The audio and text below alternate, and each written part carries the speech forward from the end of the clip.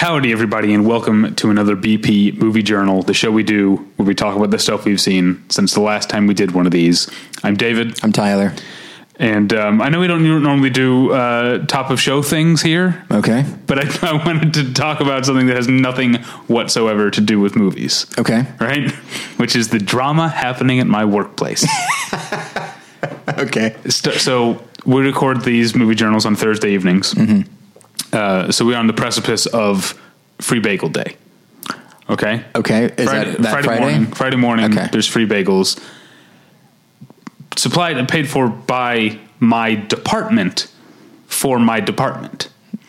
Okay. Today, toward the end of the day, the one who sat next to me came up because usually it's an open floor plan for most of us, and then there's like offices around the outside. Right. Standard, early standard 21st century office layout, yes. Right? So the woman who sits next to me, so normally the bagels are out there against the wall right across from my desk, high traffic area. Mm-hmm. And the woman who sits next to me came today, she was like, just so you know, tomorrow the bagels are going to be in so-and-so's office.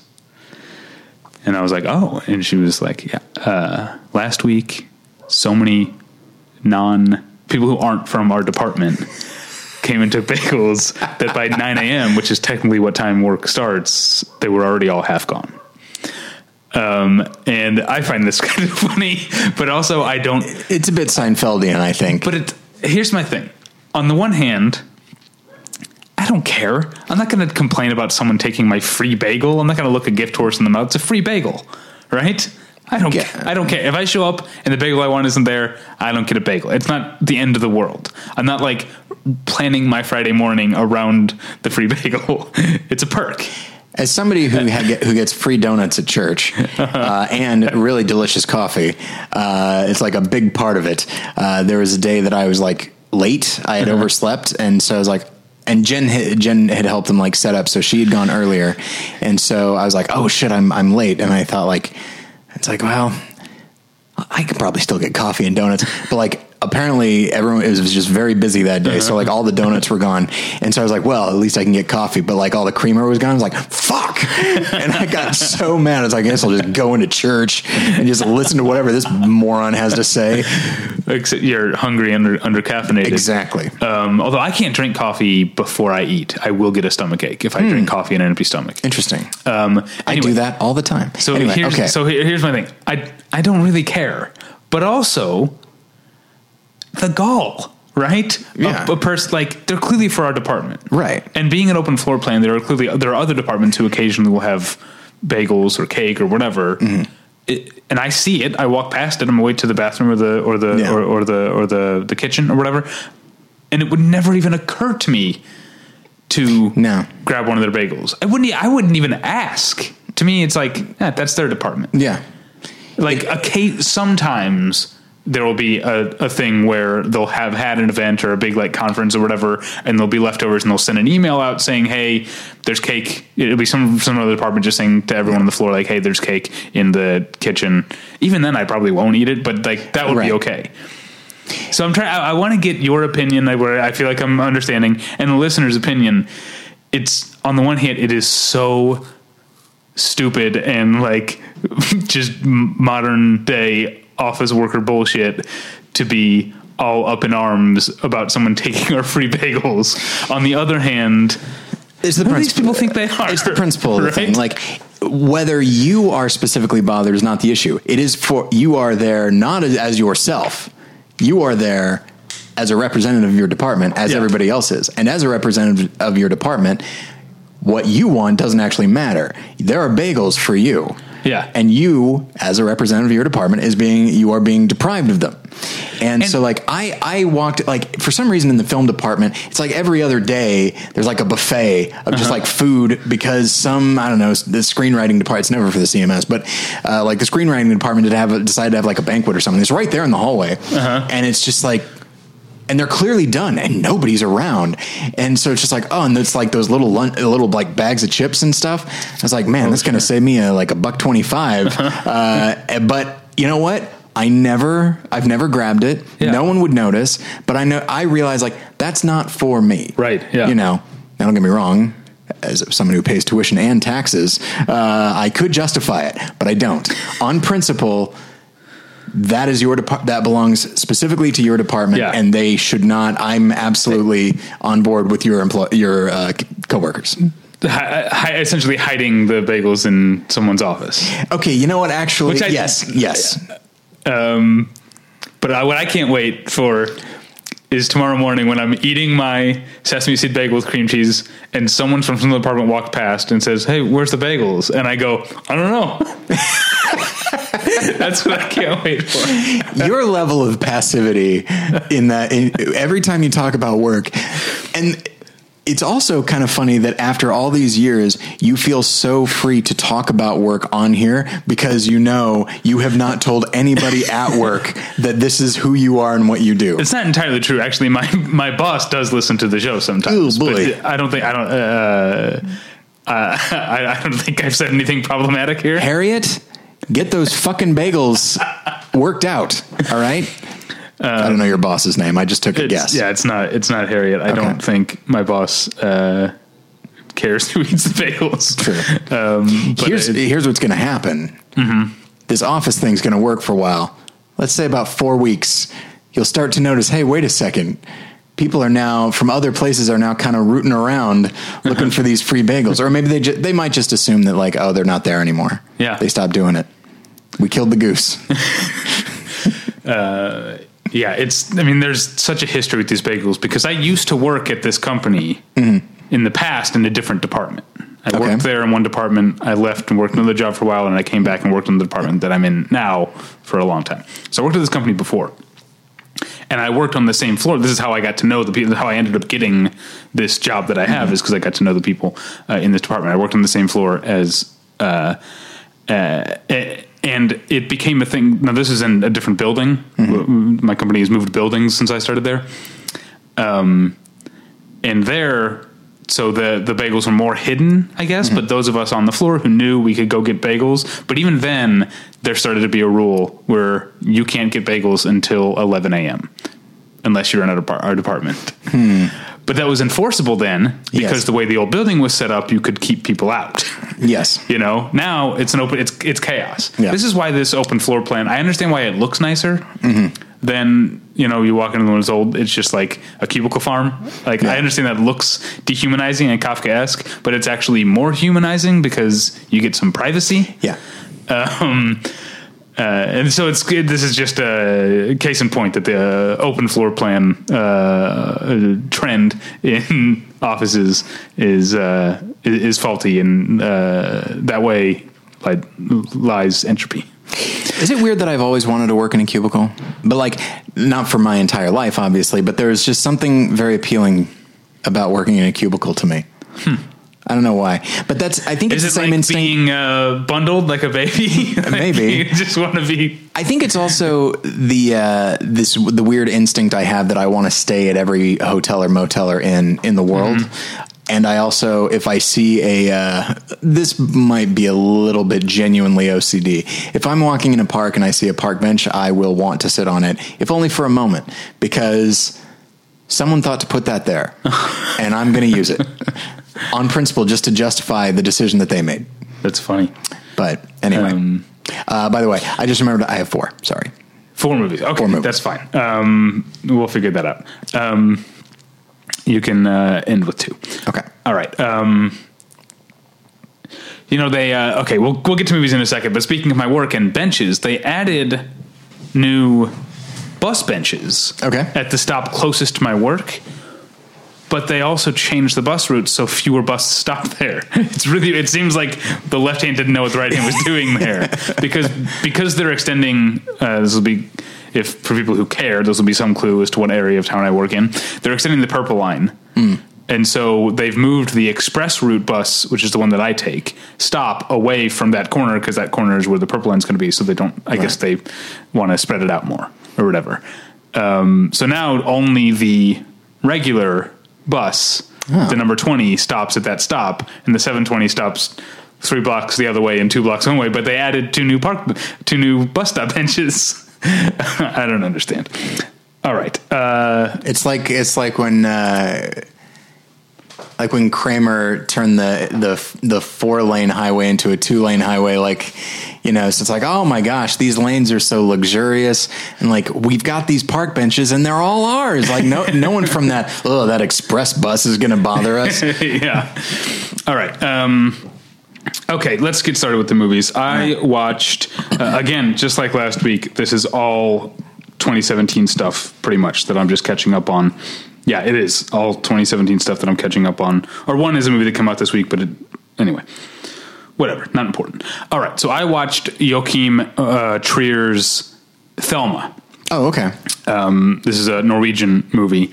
Been meaning to see it. I heard good things. It was at AFI Fest this year. I heard good things. I remember back. This was months and months ago now. But when you, I can't remember where you were at the time. It wasn't your Asia trip. It was before that. But I did an episode with Amanda where we talked about Scandinavian movies. Oh yes, I don't recall where I was. Yeah, I can't remember where you were.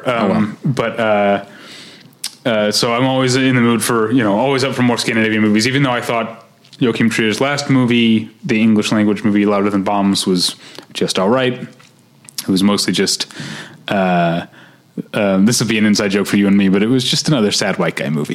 Yeah, there we go. But it starred Gabriel Byrne, which is like, if you're going to have a sad white guy in your movie, absolutely. At least, get the best. Is he the best sad? Yeah. He's pretty mournful. I mean, he's Irish. I think in general, the Irish thing, like, I mean, even the least sad Irish guy is high on the sad. That's true. Anyway, so no, but this movie, Thelma, is more of, it's more supernatural in that it is supernatural. A lot of the bombs wasn't. It's sort of, basically, it's about a girl going off to college and discovering that she has some sort of superpowers that she didn't know about and cannot control, and that are pretty terrifying. And so it's kind of an X-Men type of thing, but it's not executed in that way at all. This is executed. Yeah. I see what you try to give me a look. It's very internal. It's very psychological. It's very much a drama with, supernatural, sci-fi, horror, fantasy elements just peeking in. I mean, and sometimes there are dream sequences and stuff that are way out there, but mostly it's kind of a very scary, not in a boo type scary way, but in an unsettling way, a scary coming of age story. And I don't want to give too much away, but I do want to recommend it to you for more than one lesson. I know you get this all the time. Yeah. That's okay though. But I really was fascinated by this movie because the family that she comes from is a very devoutly Christian family. And I was really fascinated by the way that the what I took to be the movie's sort of message or point of view on that, which is that I think the movie treats their beliefs with complete respect. I don't think it looks down at all at them, but I do think it has something to say about the way that a child in a, not just Christian, in a religious upbringing can potentially be stifled or blocked off from being able to discover or express their true self. That there's something, I think about, like, I was raised by Catholics and Republicans. That's what they were. Yeah. I was way more comfortable, even eager, to tell my family I wasn't a Republican. Then I still don't, like, in front of my mom, I still don't really use the word atheist or directly. I mean, I think she knows, but I don't directly address the fact that I don't believe in God. Yeah. Sorry. I worked that into my best man speech. Oh yeah. I thought that was funny actually. For some reason that, like, the religious beliefs of your family are harder to question than other beliefs, I think, for a lot of people. And I think there's a sort of metaphor going on here about how, and again, I think it does a good job of walking the line and not in any way condemning their beliefs, but just saying this girl needs to go out on her own. And it's the Amish thing, and she, whatever you call yeah, that. and she isn't able. She wasn't able to until college to go and actually discover herself. Well, and I think that's scary. It's why you run across. It's weird. I feel like I think I was extremely fortunate with the family that I grew up with. I feel like my parents, despite being, Christian, we went to church several times a week, which is say twice on Sunday, one on Wednesday. And the Wednesday was like just youth group stuff. Why did you go twice on Sunday? There's the morning service and the evening service. What do you do in between? Like, how do you I take a long nap. I would sleep for like 3 hours. It was the best. Yeah, I mean, that's your whole Sunday there. It is. Because you can't plan something in between, really? No, you really can't. Yeah. It really bummed me out. And then that drive home from church was always like, oh, school's tomorrow. And I didn't even get all of Sunday night. Anyway, but some of my best friends were at church, so I just looked at it that way. But anyway, so we went a lot. But I think my parents were usually pretty okay with like expressing doubt and that sort of thing. However, where I think I would agree with maybe certain sentiments of the film is that like the more I think about it, and I'm sure some people had a really great experience, but I don't know many. The more I think about it, the more I feel like a church youth group is just, I've grown tired of the word toxic, but I'll just say detrimental. Because you're bringing in all of just the standard high school and middle school societal bullshit, and then putting a religious and dogmatic stamp on it. Mm-hmm. And it just like, it alienates so many people, and they feel like they cannot be themselves except now there's like a moral thing brought into it. And so that's why I think you get so many people who like turn away from it in college, because they're away from this, they can express themselves, and in their view, like there's a connection between, well, if I can't express myself and be this thing, otherwise they would have been okay with that. Like, so I guess I'm just rejecting this. It's not unlike that one listener who emailed me a long time ago that like he was so into movies and his religious community was so not into movies that he felt like, well, maybe I'm not a Christian because I like movies so much. Right. But yeah, so it's something I am fascinated with. Listeners, if you were in a youth group and it was a great experience, good for you. I made very good friends, but I'm still dealing with some shit in therapy that was told to me by like the people in charge. So, I remember weirdly, all my life I've been like close friends with people who were Christians, and like, I mean, I don't just mean that they went to church, like people like you who, or at least who came from families. Because one of my best friend in middle school, we went to different schools because he went to the Lutheran school, but he lived like 2 doors down from me. So he was my best friend in middle school, and his parents were very active in the church, and they were a very religious family. And I remember once always hammering stuff into your door. Yeah, exactly. But I remember once he was like arguing. I was over at his house and he was arguing with his parents about the music he was listening to. They didn't like Kurt Cobain or whatever. They didn't like, they were making him like take down a poster. I just remember him saying like, if they just weren't into all this God stuff. I always think about that. Because it was like, I like the cadence to it. Really, really it's a very middle school thing. Yeah, I feel like it wasn't until we were so off track, but I think there's a lot. It wasn't until like high school, probably like my sophomore year of high school, that it occurred to me that people my age actually like cared, like were actual believers. Like, right. I think because I always started because of my experiences with my neighbor. Like I always thought like that's something you get into when you're an adult. That's a grown up thing. I go and I'm just assuming because my parents, they're grown and they actively care about going to church. They believe this stuff. I'm assuming that's just something I'll grow into. Yeah. And I think I remember one time like knowing another one of my friends, who was also a Lutheran, and knew a lot of Lutherans apparently.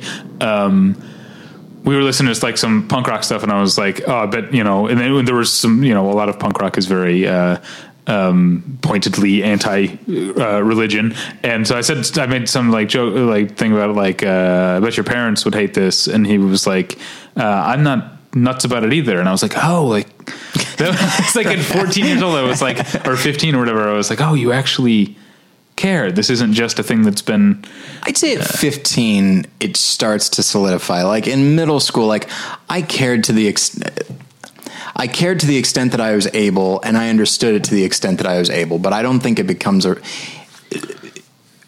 in middle school, you're starting to become who you are, and certain things are starting to materialize. And so I feel like for me, like I believed in middle school, but really only like when I probably turned 15 or 16 to become like a real thing for me. So like once I think an argument probably could be made that once you really start moving into adulthood, then I think it does become a very real thing for you. All right. So that's our discussion of Thelma. But seriously, no, do check out Thelma. It's really unsettling. And it's also, I think I've said this before, that like as digital effects become more affordable, a movie like this, it's like a small, intimate, character-based movie can also have some really cool looking shit going on. Anyway. Right. Somebody that I was having dinner with yesterday, our friend Joel, who's helped us out with the commentaries, he was talking about how much he loved Thelma. All right, moving on to a more overt horror movie that's coming out on Netflix, I think tomorrow, I'm sure by the time you're hearing it, it's already out. David Bruckner's The Ritual. This is David Bruckner's a guy he made one of the short films in VHS. He also made one of the short films in Southbound, which I never saw. And this is, I guess, his first real like feature length movie. And unfortunately, it just feels. I mentioned this in my review when I went to write my review and I looked at the notes I'd taken during the screening. My notes were essentially just a list of the movies that I felt this reminded me of. And I feel like the movie ends up better movies. And it ended up just being a collection of references without actually getting any deeper into them. The premise is that initially five guys, five mates from uni. This is a British movie. You don't say. Despite it, David Bruckner's an American director, but it's a British movie. Are planning a lad's holiday. And some of them want to go to Vegas and some of them want to go to Ibiza. And then one of them's like, let's go hiking. And then two of them, Rafe Spall and another one, stop into a liquor store to get a bottle for the night while they're planning this. And they walk into the middle of a holdup and the other guy, not Rafe Spall, the other guy is killed. Mm-hmm. And so they end up deciding to go on the hike because that's what he wanted to do. So sort of as a tribute, they go on this hike in Sweden. And second day out, one of the guys hurts his knee, so they need to try to get back to the lodge quicker. So they decide, instead of taking the hiking trail, let's just cut through the forest. Well, bad idea. Yeah, because of course, Blair Witch style, there's something in the forest. Blair Witch is not the only movie that this is, ripping off. I think with the recent tragedy in the background, it's also, I don't know, ripping off is a mean thing to say, but I do feel like it's informed by without having anything new. It's not like Quentin Tarantino type of like pastiche where he's like bringing, rearranging things and bringing something new into them. It just seems like I watched a bunch of good movies and now I made my own movie that's kind of like them, but you don't have anything to say about it. Anyway, so there's the Blair Witch thing. The setup's kind of The Descent. That's exactly what I was about to say with the recent tragedy. It's The Descent. It's also being all male. It's also very Deliverance. Okay. So much so that the four guys like, you can map them one to one. Like you've got your John Voight character who's like kind of the lead, but also kind of like more introverted. You've got your Burt Reynolds character, the wannabe alpha male. You've got your doughy comic relief who ends up bearing the brunt of the punishment, which is the Ned Beatty character. And you've got the nice go with the flow guy who suffers for it as well, which is the Ronnie Cox character. Deliverance is such a great movie, by the way. I still haven't seen it. It's so good. I put it in the in the company. I talked about this on Twitter because I was thinking about this movie a lot this week. There's certain movies that we've talked about, like Rocky, like Saturday Night Fever, like Planet of the Apes, that have a cultural reputation that does a disservice, I think, to the quality of the movie. Because you think like Squeal Like a Pig, Dueling Banjos. Yeah, exactly. That sort of thing. Like, so I feel like Deliverance has become such a comedy reference that I don't think people who give it a chance will remember that it's actually a fucking masterpiece of a movie. Who was that? John Borman? Yeah, John Borman. Yeah. The great John Borman. Who also made Excalibur, which is also a masterpiece. Anyway,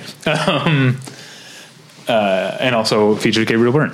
Anyway, so yeah, The Ritual. Yeah, and there's more movies that I think it references, but really it's perfectly well, like, competently mounted, and the performances are really solid, but it doesn't seem to have anything of its own to say. Yeah. There's one kind of cool set piece near the end that I don't want to get into. But it basically, he stumbles upon sort of a profane mockery of a chapel and altar, with some really creepy shit going on. Okay. And that's interesting, but it's too little too late by then. All right. You've got, sorry, did you want to do 2 now or 2 at the end? I'll do 2 at the end. Okay. So you got okay, so boy, I wish you'd talked about Thelma second, because this would have been a really nice transition. I watched a I'll edit it. Okay, all right, yeah. We'll fix it in post. I watched a documentary called Chris Claremont's X-Men. Oh, I've heard of this. Our friend Ian was tweeting about this. Yeah, I mean, here's the thing: is I'm not much of a comic book person now, and if you were to ask me to name noted comic book authors, I would say Alan Moore, Frank Miller. That's probably the end of it. But one name I do actually know is Chris Claremont, because I was a Wolverine guy and an X-Men guy growing up. And so it was a documentary all about his contribution to X-Men, which is to say his making of X-Men. Mm-hmm. The original X-Men from the 60s, you had your 5, and it was just it was sort of a little brother comic book. Like, it had its fans. But then Chris Claremont, like, Wolverine had existed before, mm-hmm. but it's like, okay, we can bring him into this, and then, like, Colossus, Nightcrawler, like, all these characters that are now, like, a big deal in the X-Men universe. What years was this? This is mid-70s, early 70s, okay. And so he just kind of reinvented it completely, realizing, well, I can still keep some of these old villains around and some of the heroes and just do different things. But, like, he turned it into a bit soap operatic at times. There would be entire issues of the comic book that had no action at all. But people loved it because because the characters are so strong. And X-Men just took off, and Wolverine especially, but it took off, and so Marvel was saying, like, hey, we need we need more X-Men comics. So that's where you had, like, the New Mutants, which allowed him to experiment with some things, because it wasn't strictly speaking X-Men, but it was still mutants and such. It's an interesting documentary. I wouldn't say it's made particularly well. It feels like a featurette. It feels like a feature length featurette right. on a DVD. But it's informative. Like, I knew that he was, like, if you'd asked me, I'd say, like, oh yeah, Chris Claremont, like, he wrote a lot of Wolverine in the 80s. I think I knew that he was associated with X-Men. But I did not know that he essentially just owned that comic for like 20 years. Wow. And so it's interesting. If Ian being a comic book guy, it doesn't surprise me that he knew about it. I guess it's worth seeking out only if you find this type of thing interesting. But from a filmmaking standpoint, it is functional at best. Okay. I've got a couple documentaries. Okay. One,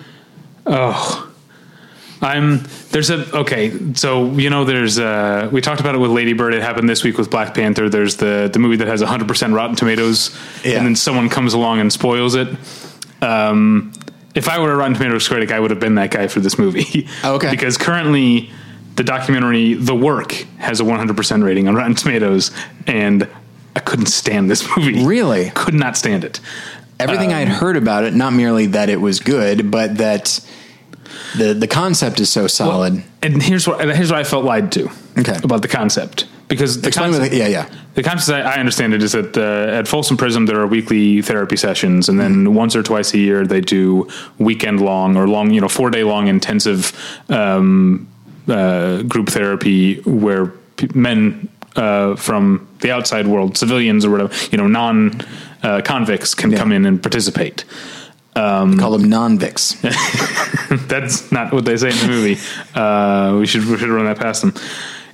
Here's what I felt lied to. And maybe it's just me being such a by the book type of guy who trusts experts. This isn't real therapy. Oh, okay. I mean, there's one of the founders of the program is a licensed psychologist. He's the only psychologist on the premises, even though all these guys broken into small groups. It feels more, the movie I compare it to, a much better movie that I compare it to is Joe Berlinger's Tony Robbins documentary, I Am Not Your Guru. Except I Am Not Your Guru is so fascinating because it walks the line of saying these emotions these people are feeling, these breakthroughs they're happening, are clearly real. This is clearly real shit. But also allowing you, if you want to question the methodology. Sure. The work is so convinced it almost plays like an infomercial for participating in this thing. It has no room for questioning at all. It's all about, isn't this powerful, these things that are happening? Is there a religious component to it? No. But the entire time I'm thinking this, I don't trust that quote unquote breakthroughs that happen in this, crazy environment, this 4-day intensive group thing. I don't trust that these are going to stick. Yeah. You know what I mean? There's a reason that we generally do therapy for 50 minutes a week. Yeah. Do you know what I mean? They didn't come up with that out of the blue. As someone who has, I'm not currently in therapy. I've spent years in therapy and attribute a lot of my current mental well-being and happiness to those years I spent there. I felt the whole time I was just I kept grabbing my forehead or being who is overseeing this? Who is, there's one licensed person who's a retired psychologist, and is also, I don't mean this as a condemnation, but he's also the director's father. That's the reason the director has this access or whatever it is, because this program was co-founded by his father. I don't mean that as a criticism. It's just worth noting. And then there's also one certified anger management counselor there who and I feel this is insane. They left it in the movie, who snaps at somebody.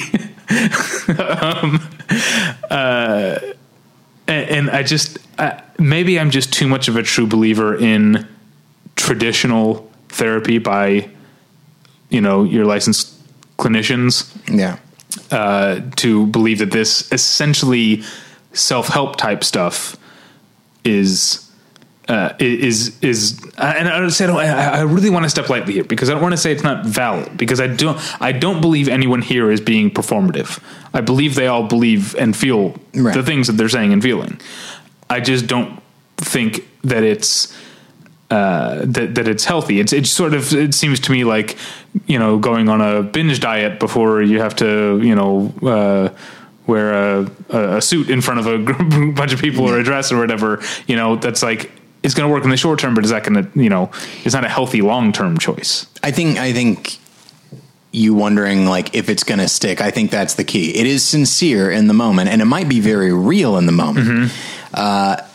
And it might be and if this person were then, this sounds a little dehumanizing, but if this person were then handed off to a professional, right, then they can help contextualize what just happened. But yeah, it definitely feels, having not seen the film, I think these breakthroughs can happen, with just if you're talking to a friend or something like that. But even in that situation, you do see the friend probably pretty regularly, and you can kind of follow up on that. But even that friend, if they're any kind of friend at all, would say hey, I think this is beyond me, and I think you should see a therapist or something. Yeah. So, and I want to clarify, I'm talking more, when I'm talking about these breakthroughs, I'm talking more about the men, the non-Vics, to use your term, because there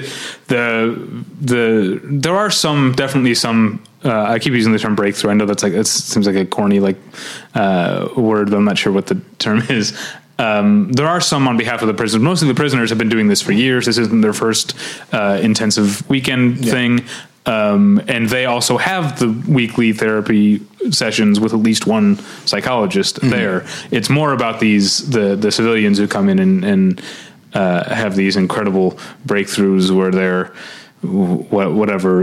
they're reconciling their feelings about their father. It's powerful stuff, I guess, but I couldn't get into it because I think it's built on shaky ground.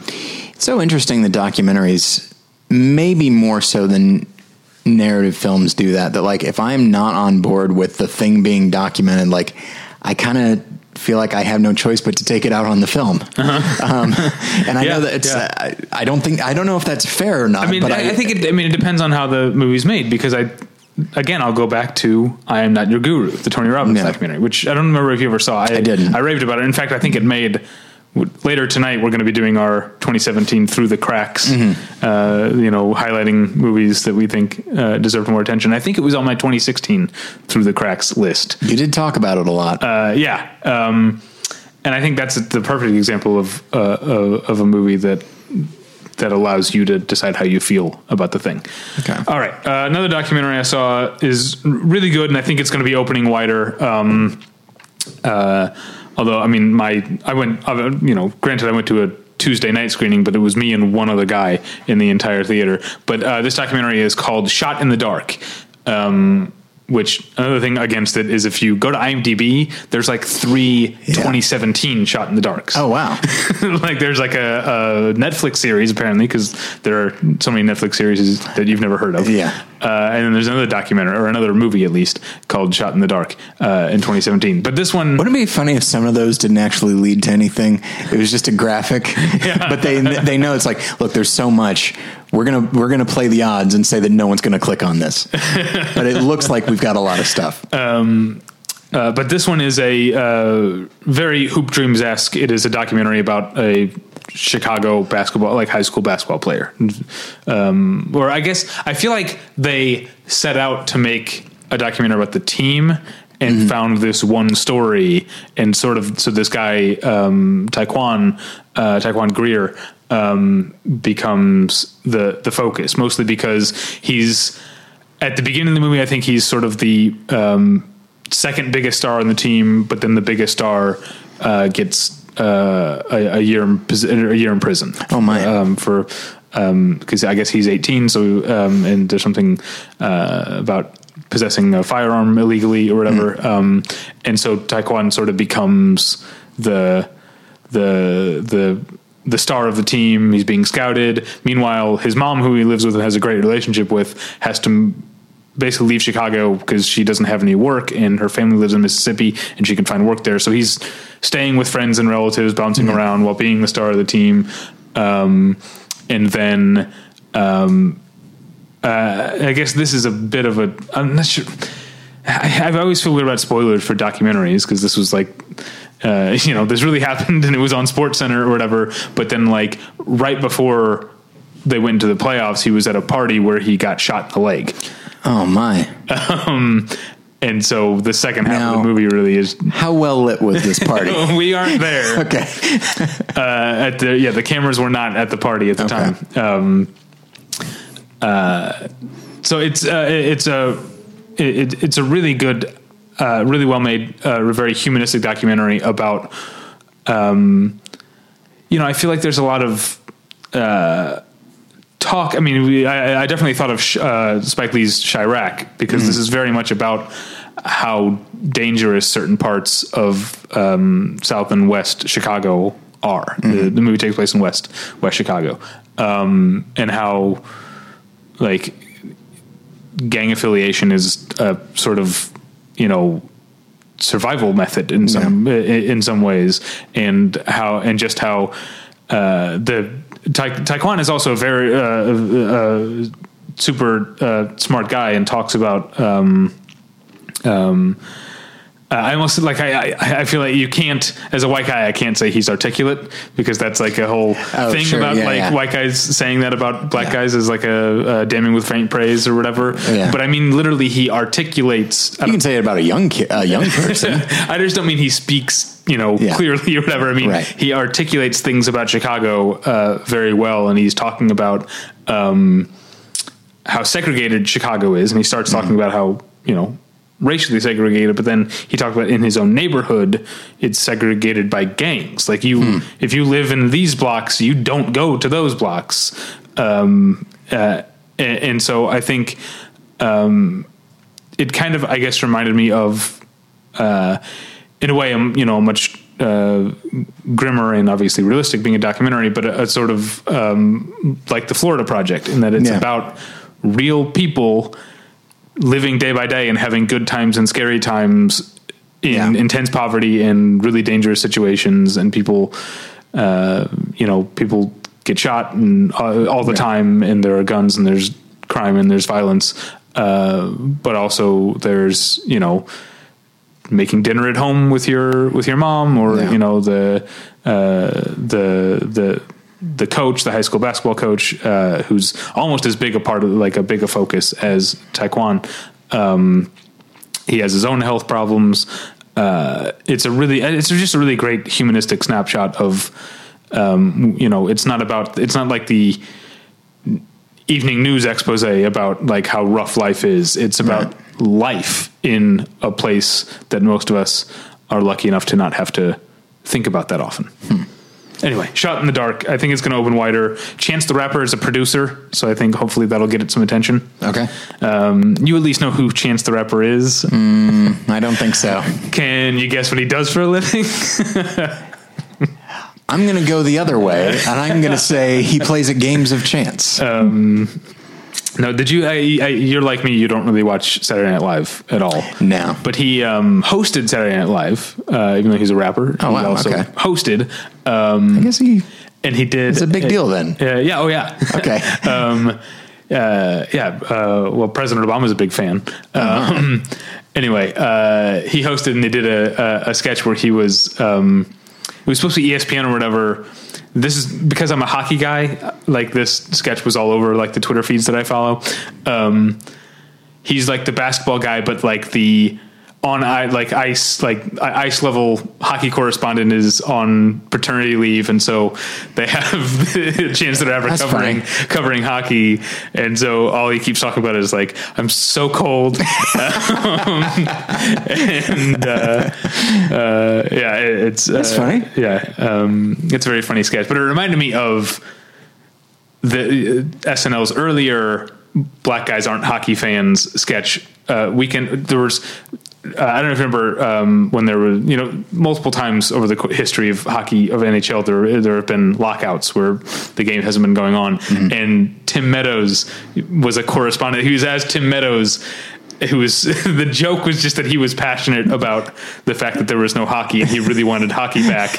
And he was like, the thing I always remember is Tim Meadows going, there are three things that bother me: racism, sexism, and no hockey. Anyway, we're way off track. That's funny. All right. So I saw Ryan Coogler's Black Panther, which doesn't come out for another week, I think, right? I don't think it's this weekend. I think it's next weekend. Okay. Yeah, that's why I thought we were referencing an off mic conversation. Mm-hmm. The reason I thought you'd seen it earlier than you had is because I thought it was coming out tomorrow. You knew that I was seeing it the week before it came out. Yes, and you thought it was this week. So I thought you saw it last week. Right. Okay. It's honestly, I'll say this, like, to a little peek behind the curtain.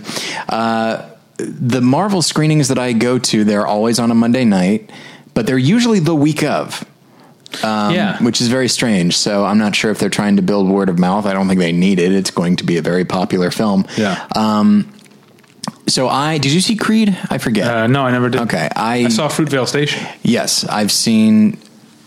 Yeah, I saw both of those. I love Creed. I think it's really a beautifully directed film. And there's a lot of that in my review, I use the word virtuosic. There's a real fluidity to the way he directs action, and there are moments. There's a scene that is very James Bondy, and he does kind of a one take kind of thing that doesn't. And that is a thing that bothers me sometimes because it can be really self-conscious, and it didn't feel like that. So on the level of action, it's a effective movie. It's perfectly fine. Unsurprisingly, not that visually interesting. Some music that that takes place in Africa, and so like the music has a certain quality to it, but I feel like if you steer too much into it, it sounds almost patronizing. Do you know what I mean? Like if you use like bongo drums or something. And so right, like if the Iron Fist theme song was like right,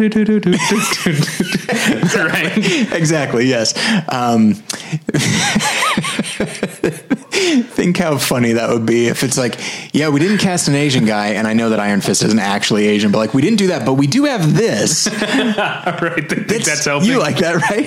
Right. And we've got some Confucius statements in here. Anyway, but yeah, and then I think the cast is really great. I think by and large it does something that I think is very, very important in the MCU, which is, people talk about world building, but I also think like you need to think in terms of world expanding.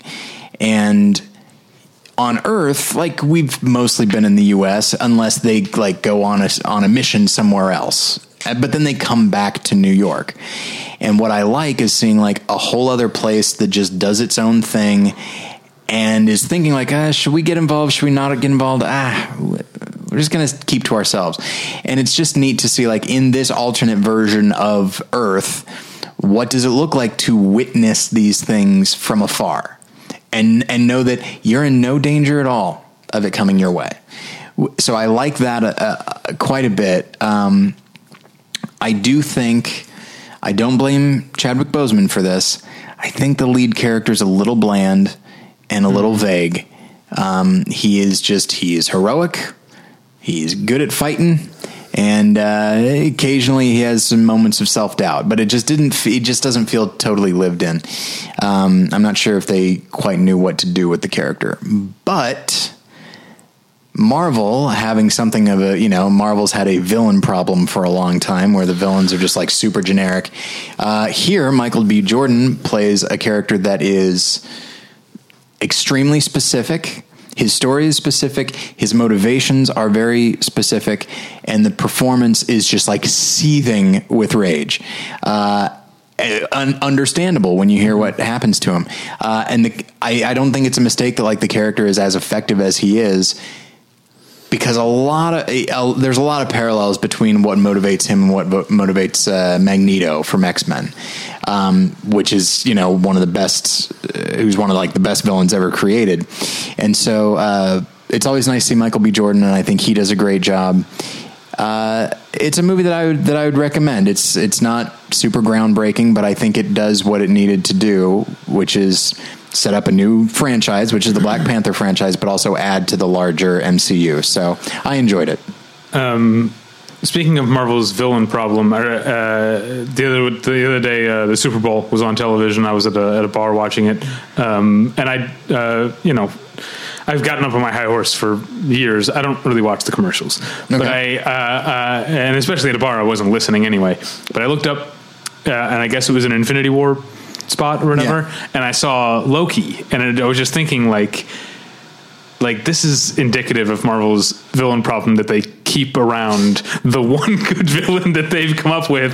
They keep cramming him into movies, right? They killed all the other ones. That's the problem. Like, no, you're not thinking.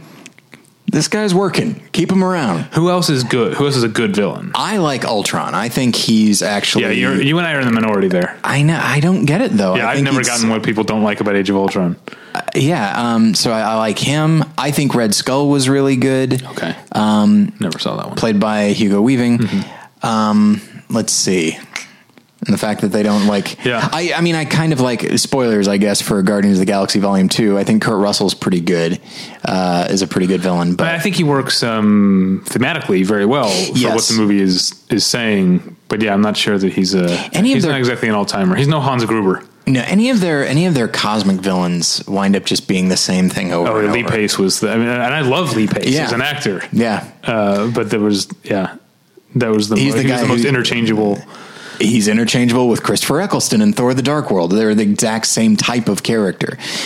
So yeah, and honestly, I hate to say it, but like Kate Blanchett in Thor Ragnarok, it's a female and she's very powerful and she does seem to have this revenge plot going, but she's just as generic as all the rest. I do think that they've done pretty well with the Iron Man villains. Like, there's a real nice specificity to Jeff Bridges' character, Sam Rockwell's character. Probably could have done more with Guy Pearce, but Michael Keaton's really good in Spider-Man. But Spider-Man: Homecoming as the Vulture. Oh, I didn't see that, but I forget that that's an MCU movie. Yeah, I know. I forgot that, and it's a recent one. Like, when talking about them last year or the year before. No, wait. Spider-Man was last year, right? Well, it's 2017. It wasn't in the last 5 weeks. Okay, fair enough. We're only 5 weeks into 2018. Which I still don't think of it as 2018. When I say last year, I mean 2016, and I gotta get over that. But there are good villains, but I feel like, Loki's the only one that has like really stuck around. And I guess just because he's like a cosmic villain, so they can have him, and because there's some pathos to the character. I don't know. I can't quite figure it out. Like, villains, I hate to say it, I feel like they can't be that hard to create. Like, think of some of the best villains ever. It's just, you have them do these terrible things, put an interesting philosophy behind it, and maybe a bit of history. Like, if Batman, the animated series, could do it week after week. Yeah. Like, there has to be something alluring about them. That's the thing. That's why Hans Gruber works. That's why Loki works, that we kind of like them. Yeah, exactly. And that's, the Batman Rogues Gallery is full of, speaking of, I know we're not talking about, I've been reading the trade paperbacks of Scott Snyder's Batman from the New 52, like 2011 on. I've read the first 7 of 10 trade paperbacks. This shit is so good. I know there are comic fans out there who are like, we knew this, 5 years ago, but Scott Snyder, I think, deserves to be, I'm sure among Batman fans already is, but he deserves to be talked about as one of the guys who really gets Batman and really gets the Joker as well. Well, and there is I think I don't know if you'd call it a mini series or whatever, but there was a run called The War of Jokes and Riddles, in which the Riddler and the Joker fight each other, and like the various villains of Gotham kind of make their alignment based on who they think is going to win. And so there's this big thing, and it's apparently like early in Batman's like career as Batman. Career's probably not the right word, but what is this from? I think it's like the New 52 thing. I think it came out like in 2017. Oh, okay. I think they just finished it. A new run. Okay. Because New 52 is old. Now there's Rebirth. Oh, okay. I guess maybe it's that. Yeah. Yeah. Ugh. Chris Claremont wrote X-Men. That's what I know. All right. Let's move on. My last two, I've noticed I'm doing these in chunks of 2, and each time there's one I like and one I don't, and that's going to be the same here. Okay, hang on. I want to make sure. So you've got 2, and then you should have 2. Right. Yes. Okay. Okay. So first I'll start off with the one I liked. And this one I think is just going to miss the cut of not being in the Through the Cracks episode, because it did get a lot of play among British critics. It's a British film called God's Own Country. Okay. And I think there's a couple ways you could sum this up kind of pithily as being like the British Brokeback Mountain, or someone else, a review I read referred to it as a working class Call Me by Your Name. And it is those things, but it's, I hate to describe it that because it sounds like I'm putting it in a little box. It's a really fantastic, really unflinching and heartfelt movie. Basically the main character is this guy, Johnny. He's uni age, but he hasn't gone off to uni because his parents own a farm, and his father, played by Ian Hart. Oh, all right. Of whom I'm a fan, has had a stroke, and so basically they need him to help run the farm. So whatever friends he had have gone off. He's a miserable person. He does his work grudgingly and then gets blackout drunk every night.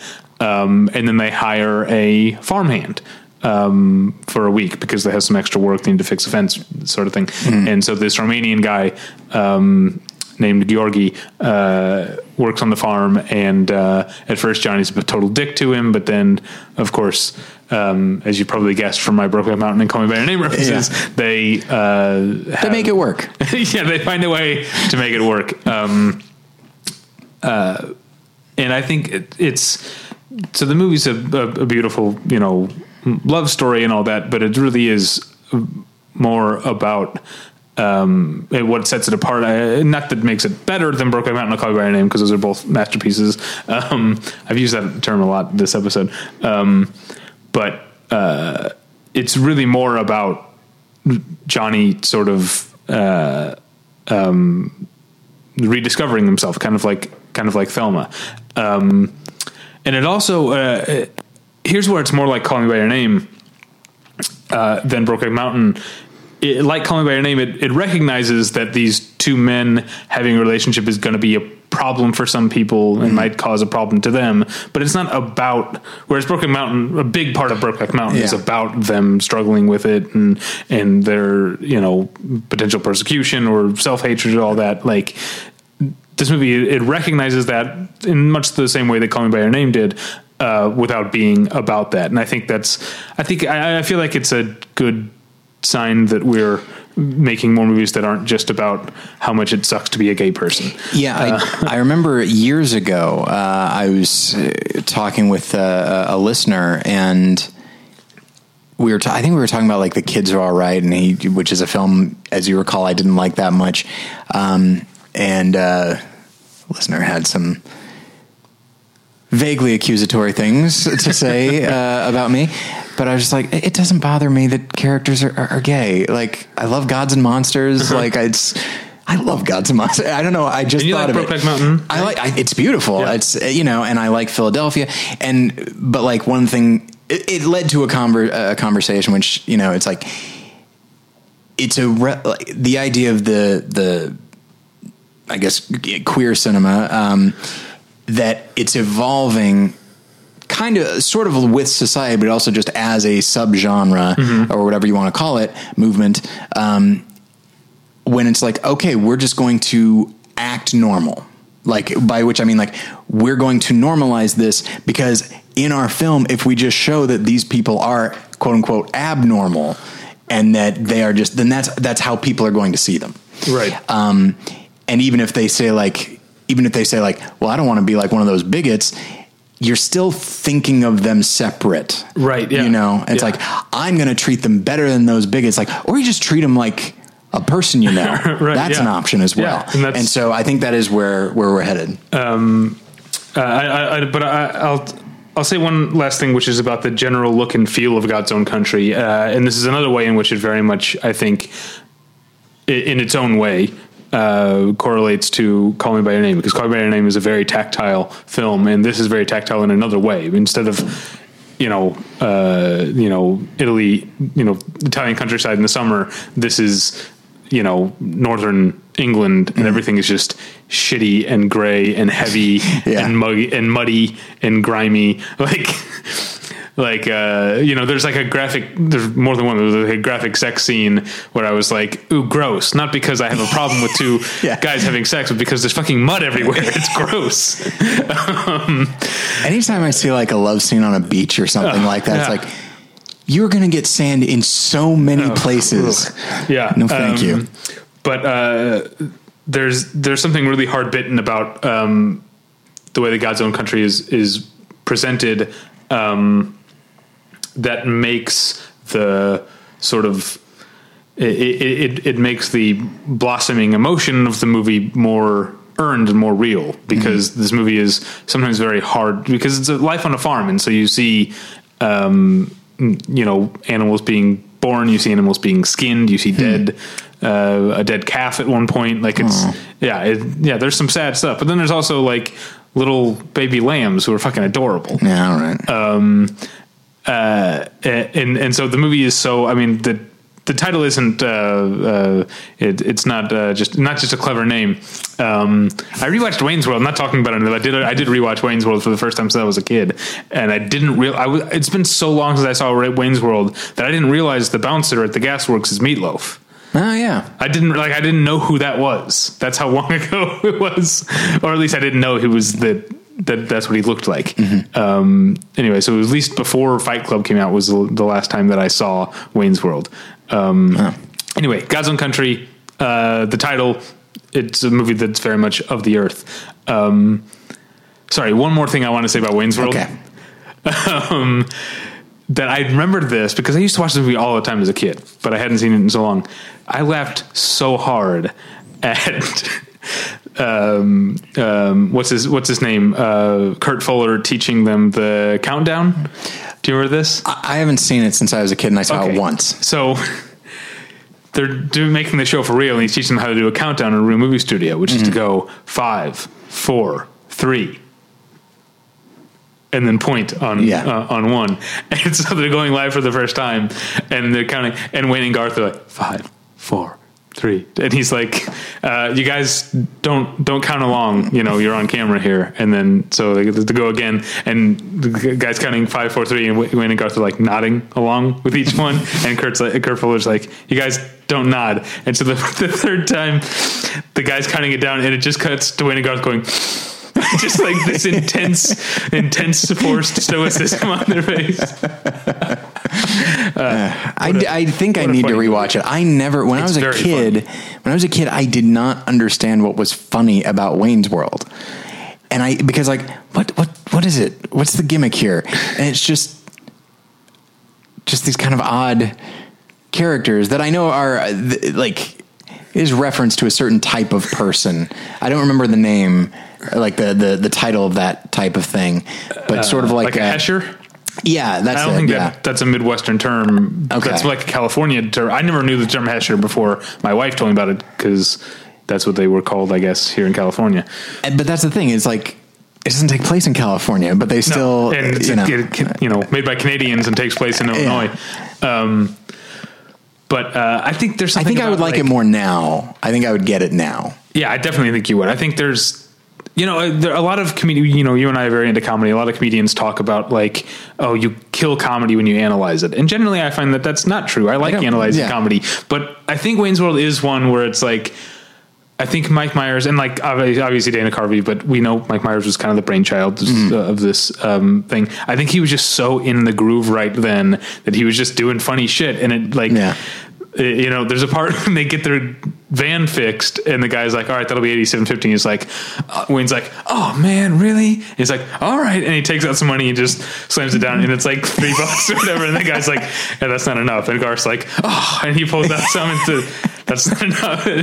It has nothing to do with the story. It's just them being very silly. Yeah,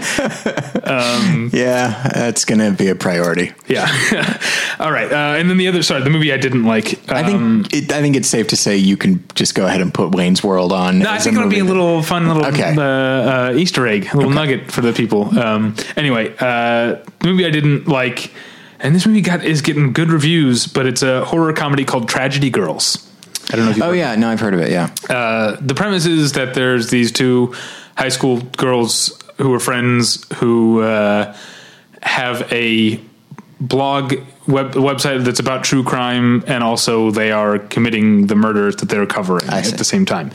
And I feel like it's trying so hard to be of the moment and hip, but really it's like it feels like someone older than us saying, here's what kids are like today. Here's the dangers of social media, which by the way, like all they talk about is Twitter, which like newsflash, dude, Twitter is for old people. Yeah. High school girls aren't on Twitter. Come on.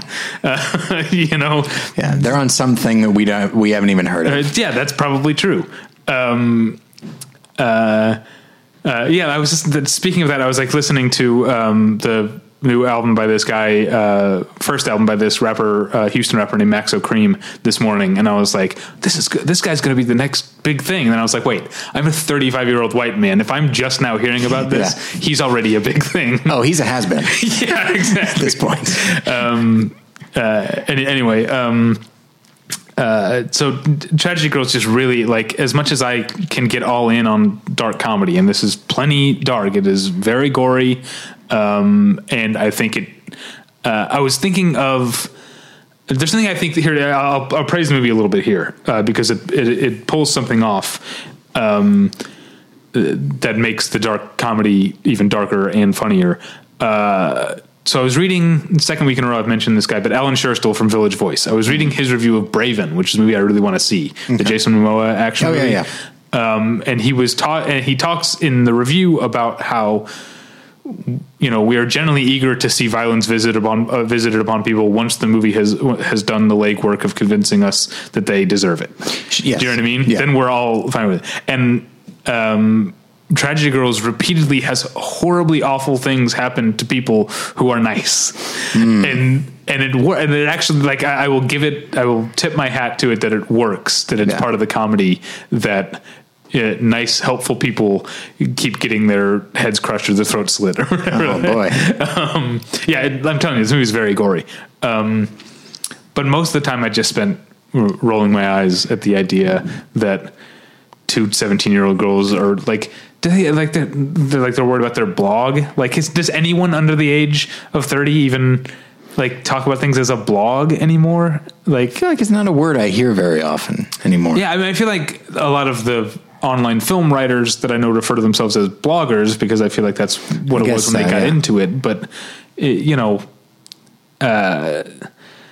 content and on the internet is no longer, even I say this is, you and I run a website, but it's no longer centered like that. It's no longer drawn to like, oh, you go to a website. Like everything is just, it exists as links on social media. Yeah, that's true. And so the idea that they're concerned about their blog and their Twitter likes and followers just seemed really out of touch to me. And it's probably even more out of touch than I realized. Cause like I said, I'm a 35-year-old white man. Yeah. Who made the film? A guy named Tyler McIntyre. How old is he? I don't know. That's not, I don't know. I could see him being like, 55 and working for the FBI or something. My go-to is always Jack Webb for something like that. I just, it just feels like that. But if Jack Webb wanted the hippies to like it. That's true. Yeah. All right. So that's my movies. You got two more? I have two more. One is a rewatch and one is new, although it is not a new film. New to you. It's new to me. If you haven't seen it, it's new to you. That's what our friend Townsend Coleman used to say. That's right. On NBC. That's right. I wonder if he felt good about himself when he would say that. Not to put it on him, but like if I'm an actor, it's like, man, come on. I can't spin this. Anyway, I, for the first time, watched Roman Polanski's Repulsion. And the word's been thrown around a lot. It is a masterpiece. Okay. It is. Have you seen it? I haven't seen it in a long time. I remember liking it, but it's a movie that I'm scared to watch again. Understandable. Yeah. We watched it as a function of the class that I'm TAing for. So I saw it with like 250 like 18 and 19-year-olds who were not ready for it. Even though you told me they were given they were warned. I don't know the specifics of what constitutes a quote unquote trigger warning, but they were given a warning. Yes, it was like, hey, the TAs said it, the instructor said it, like, but there's a big difference between saying like, hey, this is a thing that is in the film and that film. Right. You know what I mean? Like style plays a big role, as does the type of paranoid emerging insanity that Polanski, so often trucks in or used to. And so, because it's not merely these rape scenes that are fantasy but rooted in something in the past. It's not merely that. It's that in the middle of an apartment that is cracking, literally cracking, and a rotting bunny and that sort of thing. Like it's all of this stuff. And so afterwards my students, I can't go into a lot of details, but like students were like giving like, they looked traumatized. And so I'm really interested to see when we have a full class discussion next week. I'm interested to see what they have to say. But if you're familiar with Polanski, as I am, I mean, it fits right in. Mm-hmm. I mean, it definitely belongs. Like, you watch this, Rosemary's Baby, and The Tenant, and it's like, all right, he hates apartment buildings. That's for sure. The Tenant, actually, it's good stuff, and he actually plays the lead himself. So it's like, okay, that should be an indication of like, all right, this is my last one of these. But it also fits in with the idea. It's like a lead character who is alone, feels oppressed or is oppressed, and just cannot get away from what they're in the middle of. I mean, over and over again. Even Oliver Twist is a similar thing. Like, that is a thing he goes to over and over again. A little bit understandable given his early life, but yeah. So, but it's not merely the themes. It's also, Catherine Deneuve turning in a really wonderful performance and looking shockingly like Gwyneth Paltrow. There are moments I was like, well, okay, that's weird, but it's just such an effective film. Like, he's doing everything right. Like, when he chooses to cut, when he chooses to have a long take, his lighting choices, the acting, like the pacing, because it's just this deliberate, dread-filled pacing. Knowing what performances needed to be stylized and heightened and which ones didn't. Like, he's just operating like it is. I don't think I would say it's my favorite film of his. I think that's probably Chinatown. Undoubtedly, it's Chinatown.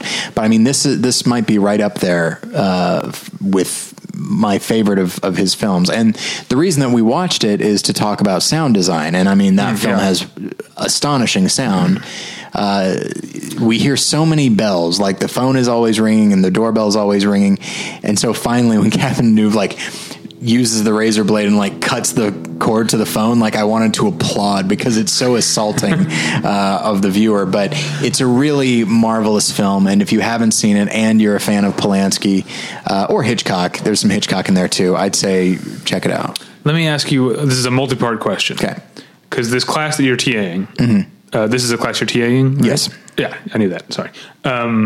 This is like pretty intro level class. These are not film majors. They are not. This also counts as a humanities class. So only 4 of my 40 students are film people. So let me ask you, this is the multi-part question. Do you think these students are, being their age and being not movie people, are they aware of Roman Polanski's criminal history? Second part, will they bring it up in the discussion? Third part, if they don't, will you or someone else leading the discussion bring it up? The lecturer already said it. Okay. And so I'm curious if he didn't. I'm curious to know if they would have found out. One guy, interestingly enough, after class, he was like, that movie was pretty rough. And he goes, I'd be fascinated to know more about the guy that made it. And I was like, well, it's funny you should say that. And I said, a good portion of his family died in the Holocaust. Have you heard of the Manson family? He's like, yes. I was like, they killed his wife. And then in the 70s, he had sex with a 13-year-old girl and was convicted and then just fled the country and has been, on the run ever since. Yeah. And then to be clear, he drugged and raped a 13-year-old. Yes. Yeah. And we don't want to be Quentin Tarantino and Howard Stern over here. I don't know if you followed that story this week. I picked up on it a little bit, and I was like, I don't have the energy for this. Well, see, first everyone was mad at Quentin Tarantino for something that Uma Thurman said, but Uma Thurman came out and was like, no, you guys got it wrong. QT and I are cool. We made up. Mm-hmm. This is, part of the director-actor relationship. And then some of the people said, okay, but if we want to still be mad at Quentin Tarantino, here's something he said on Howard Stern that is unforgivable. What did he say? Basically that it wasn't rape, that she willingly, even Howard Stern and Robin Quivers are like, but a grown man and a 13-year-old girl is wrong, whether she thinks she wants to or not. And Quentin Tarantino defended Roman Polanski on Howard Stern in 2003. Well, I mean, admittedly, it was the year after Roman Polanski won Best Director, so Hollywood clearly kind of okay with it. Right, yeah. But it's a complicated stuff. Anyway, so after that part I'm going to say is not complicated. I'm saying Tarantino was wrong. That isn't. But in terms of liking his movies, it gets complicated. Yeah. And liking his movies after that happened, like knowing full well what he had done. Oh, right. And that he is not served, like justice has not been served. Yeah. It's hard to really get into his stuff. But anyway, so after I said all that to the student, he goes, I think I don't want to talk about this anymore. So he was really depressed. But if you know what you're getting yourself into and recognize that it's not meant to be the most pleasurable of experiences, that it's meant to do something deeper, and there's a really nice open for interpretation, but I don't think it's super vague. Like there's kind of a subtle reveal there at the end that I think speaks volumes about everything that you've just seen. And it's a really powerful film, and I really loved it. And then lastly, for me, this is a rewatch, and you'll probably notice a theme here between last week and this week. Last week I watched Ron Howard's Frost Nixon. This week I watched Oliver Stone's Nixon. I'm working on a project for school, everybody. And I have already seen these films before, but regardless of what Oliver Stone might be now, which I would say is irrelevant for the most part, when he was like firing on all cylinders and just being him and just had the power to do whatever he wanted to do, I just love him. Like, I love Platoon. I love Wall Street. I love JFK. He even managed to make The Doors interesting. I've never seen that. It's Val Kilmer's great, and stylistically it's good. You know, even if you don't like the music, it's interesting. Although I get to, at this point, it's probably pretty cliche because we've seen that story so many times after that. And then Nixon is just so like Stone just like goes full steam ahead in everything he's doing. Like his films are not subtle. They're emotionally subtle, but like stylistically, like he'll just go like full force. He does not give a shit if you roll your eyes and say like, isn't this a bit much? He doesn't care. He's just going to do what he's going to do. But right in the middle of Nixon, I would say Oliver Stone does not like anything that Nixon did and probably didn't like the guy. But I think he sympathizes with him a lot. I think he sees that there's a real tragedy to who Nixon was. Yeah. I really missed that Oliver Stone because did you see Snowden? No. It's such a snooze. Yeah. Like how did Oliver Stone make this movie that feels so shackled? Yeah. About something he clearly is passionate about, you know, passion, and maybe that style of movie making, it seems very 90s. And so maybe he realized I can't really make movies like that anymore. But at the same time, like, you know, when he was passionate about something, and I'm not even a huge fan of Natural Born Killers, but there's another one that like, he just is going to make movies his way. And now, like, based on what you've told me about Snowden, from a stylistic standpoint, it could have been made by Morton Tildum. I was, as a younger man, I was a huge fan of Natural Born Killers, in case you want to know what kind of little psychopath I was. Oh, yeah. Well, I think I liked it when I was younger, and then I got older and I was like, yeah, there's some good stuff in here. Robert Downey Jr. is being delightful. Yeah. And Tommy Lee Jones being fucking crazy and over the top. And then, you know, you see his decapitated head and all that sort of thing. But, yeah, that's right. But, and that's the one, and Gandolfini's in that, right? Yeah. Who is he? He fights Patricia Arquette. Oh no, I'm thinking of True Romance. Yeah, sorry, that's right. I do Tony get those. Scott is also very much does the Oliver Stone maximalism thing. Yeah, that's a good way. Yeah, it's they are very similar in a lot of ways. Yeah. But yeah, I do like Nixon. Great cast all the way around, and it's Anthony Hopkins not looking like Nixon, not sounding like Nixon, but crafting a wonderful character. Last thing I want to talk about, we're done with movies, but I did finish the second season of The Good Place. Okay. Neither you and I aren't caught up on Amazing Race, so no Amazing Race talk this week. The Good Place, man, this show is so good. This second season, and I was on board from the beginning, but then if you remember, I was one of very few people who didn't love the season 1 twist ending. Having seen all of season 1, I was on the fence. I definitely wasn't totally on board, but I was also just like, oh, come on.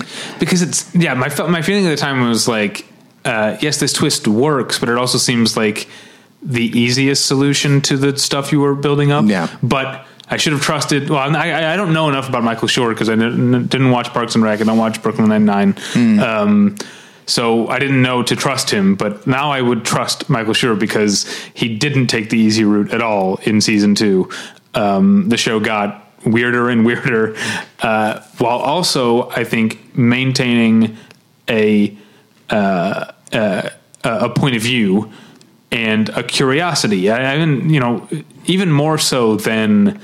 So I know that Michael Schur talked about talking with Damon Lindelof before they started The Good Place. He was like, about the idea of keeping secrets and having twists and having mythology, and what Damon Lindelof and Carlton Cuse did right with Lost and what they maybe would have changed. But Lost was a show that dropped a lot of references to philosophy. Yeah. I think in retrospect, I don't think it was particularly interested in going that deep. Like, I don't think so. Often characters are just like, hey, this character's named Jeremy Bentham, but nothing about him is related to Jeremy Bentham's philosophy. You know what I mean? It was just like name dropping. Yeah. Whereas, The Good Place is a show where every episode is really truly about ethics. And what it means to be a good person. And it hasn't lost that. In fact, I would say it's gone deeper in the second season, and really embraced this sort of this interest and this curiosity about humankind, and also this hope that we can be better people. It's a really fascinating show that is also incredibly funny. Yes. You haven't watched the second season at all. I believe I saw I watched the first episode. Oh, the first episode's so good. Yeah. But at the end, the last couple episodes, you've got a 2-part guest arc by Maya Rudolph. Hey, always welcome. Absolutely. Yeah. She plays a cosmic being, but she also has lines like, okay, 2 things. First, if I put out guacamole, would anybody eat it? It's good. It's homemade. That was very funny. Anyway, all right, so that's it. You had another thing you wanted to talk about? I did. It's a podcast. I don't really listen to a lot of podcasts anymore, sadly. But you know what? Actually, now that I think about it, I did watch a couple of Netflix stand-up specials. I watched the 2 Todds. I watched Todd Barry's and I watched Todd Glass's, and they're both every bit as wonderful as I know them to be. Anyway, but this podcast is called A Very Fatal Murder, and it is put out by The Onion. The Onion, OPR, like Onion Public Radio. Okay. And it is meant to evoke Serial. And I've listened to only a few episodes of Serial, but like they nail it on a lot of it's Serial mixed with This American Life. Like the narrator's very Ira Glass-ish in his tone and in his cadence. But what I really do like about it, and I guess I would be inclined to like this, is, you know, it does talk about like the sensationalism and just like the real morbid curiosity of like taking something's like, yeah, you know, some people's lives were shattered by something, and you're turning it into a kind of quirky podcast. So they do poke fun at that. But the thing they do that, and you know, I have always had a problem with This American Life because I always thought that Ira Glass sounded condescending, and the more he tried to speak the language of the people he was talking to, the more condescending he sounded. It's almost like, hey, if I say this right, I'll actually sound more elite. So let me do this.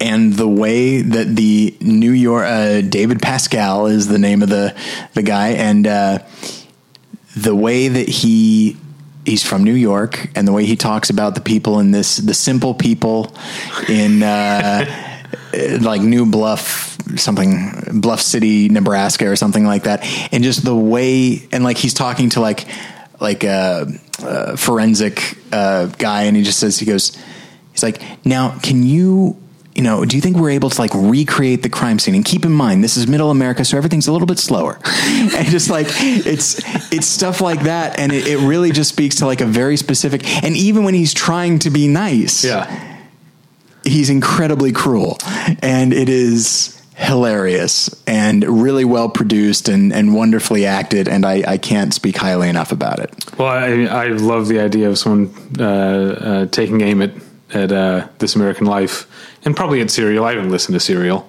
It's interesting. It's a it's a good show, but yeah, it's weird that like between American Vandal, which came out last year, and then this, it's like, I guess is it indicative of people actually turning on this true crime documentary thing? Or is it just like, we'll poke fun at it because we know it's not going anywhere? I'm not sure exactly. Yeah, probably more of the latter, but I trust The Onion to really get in there. Yeah, I think they do. And there's some fun twists as well, but check it out.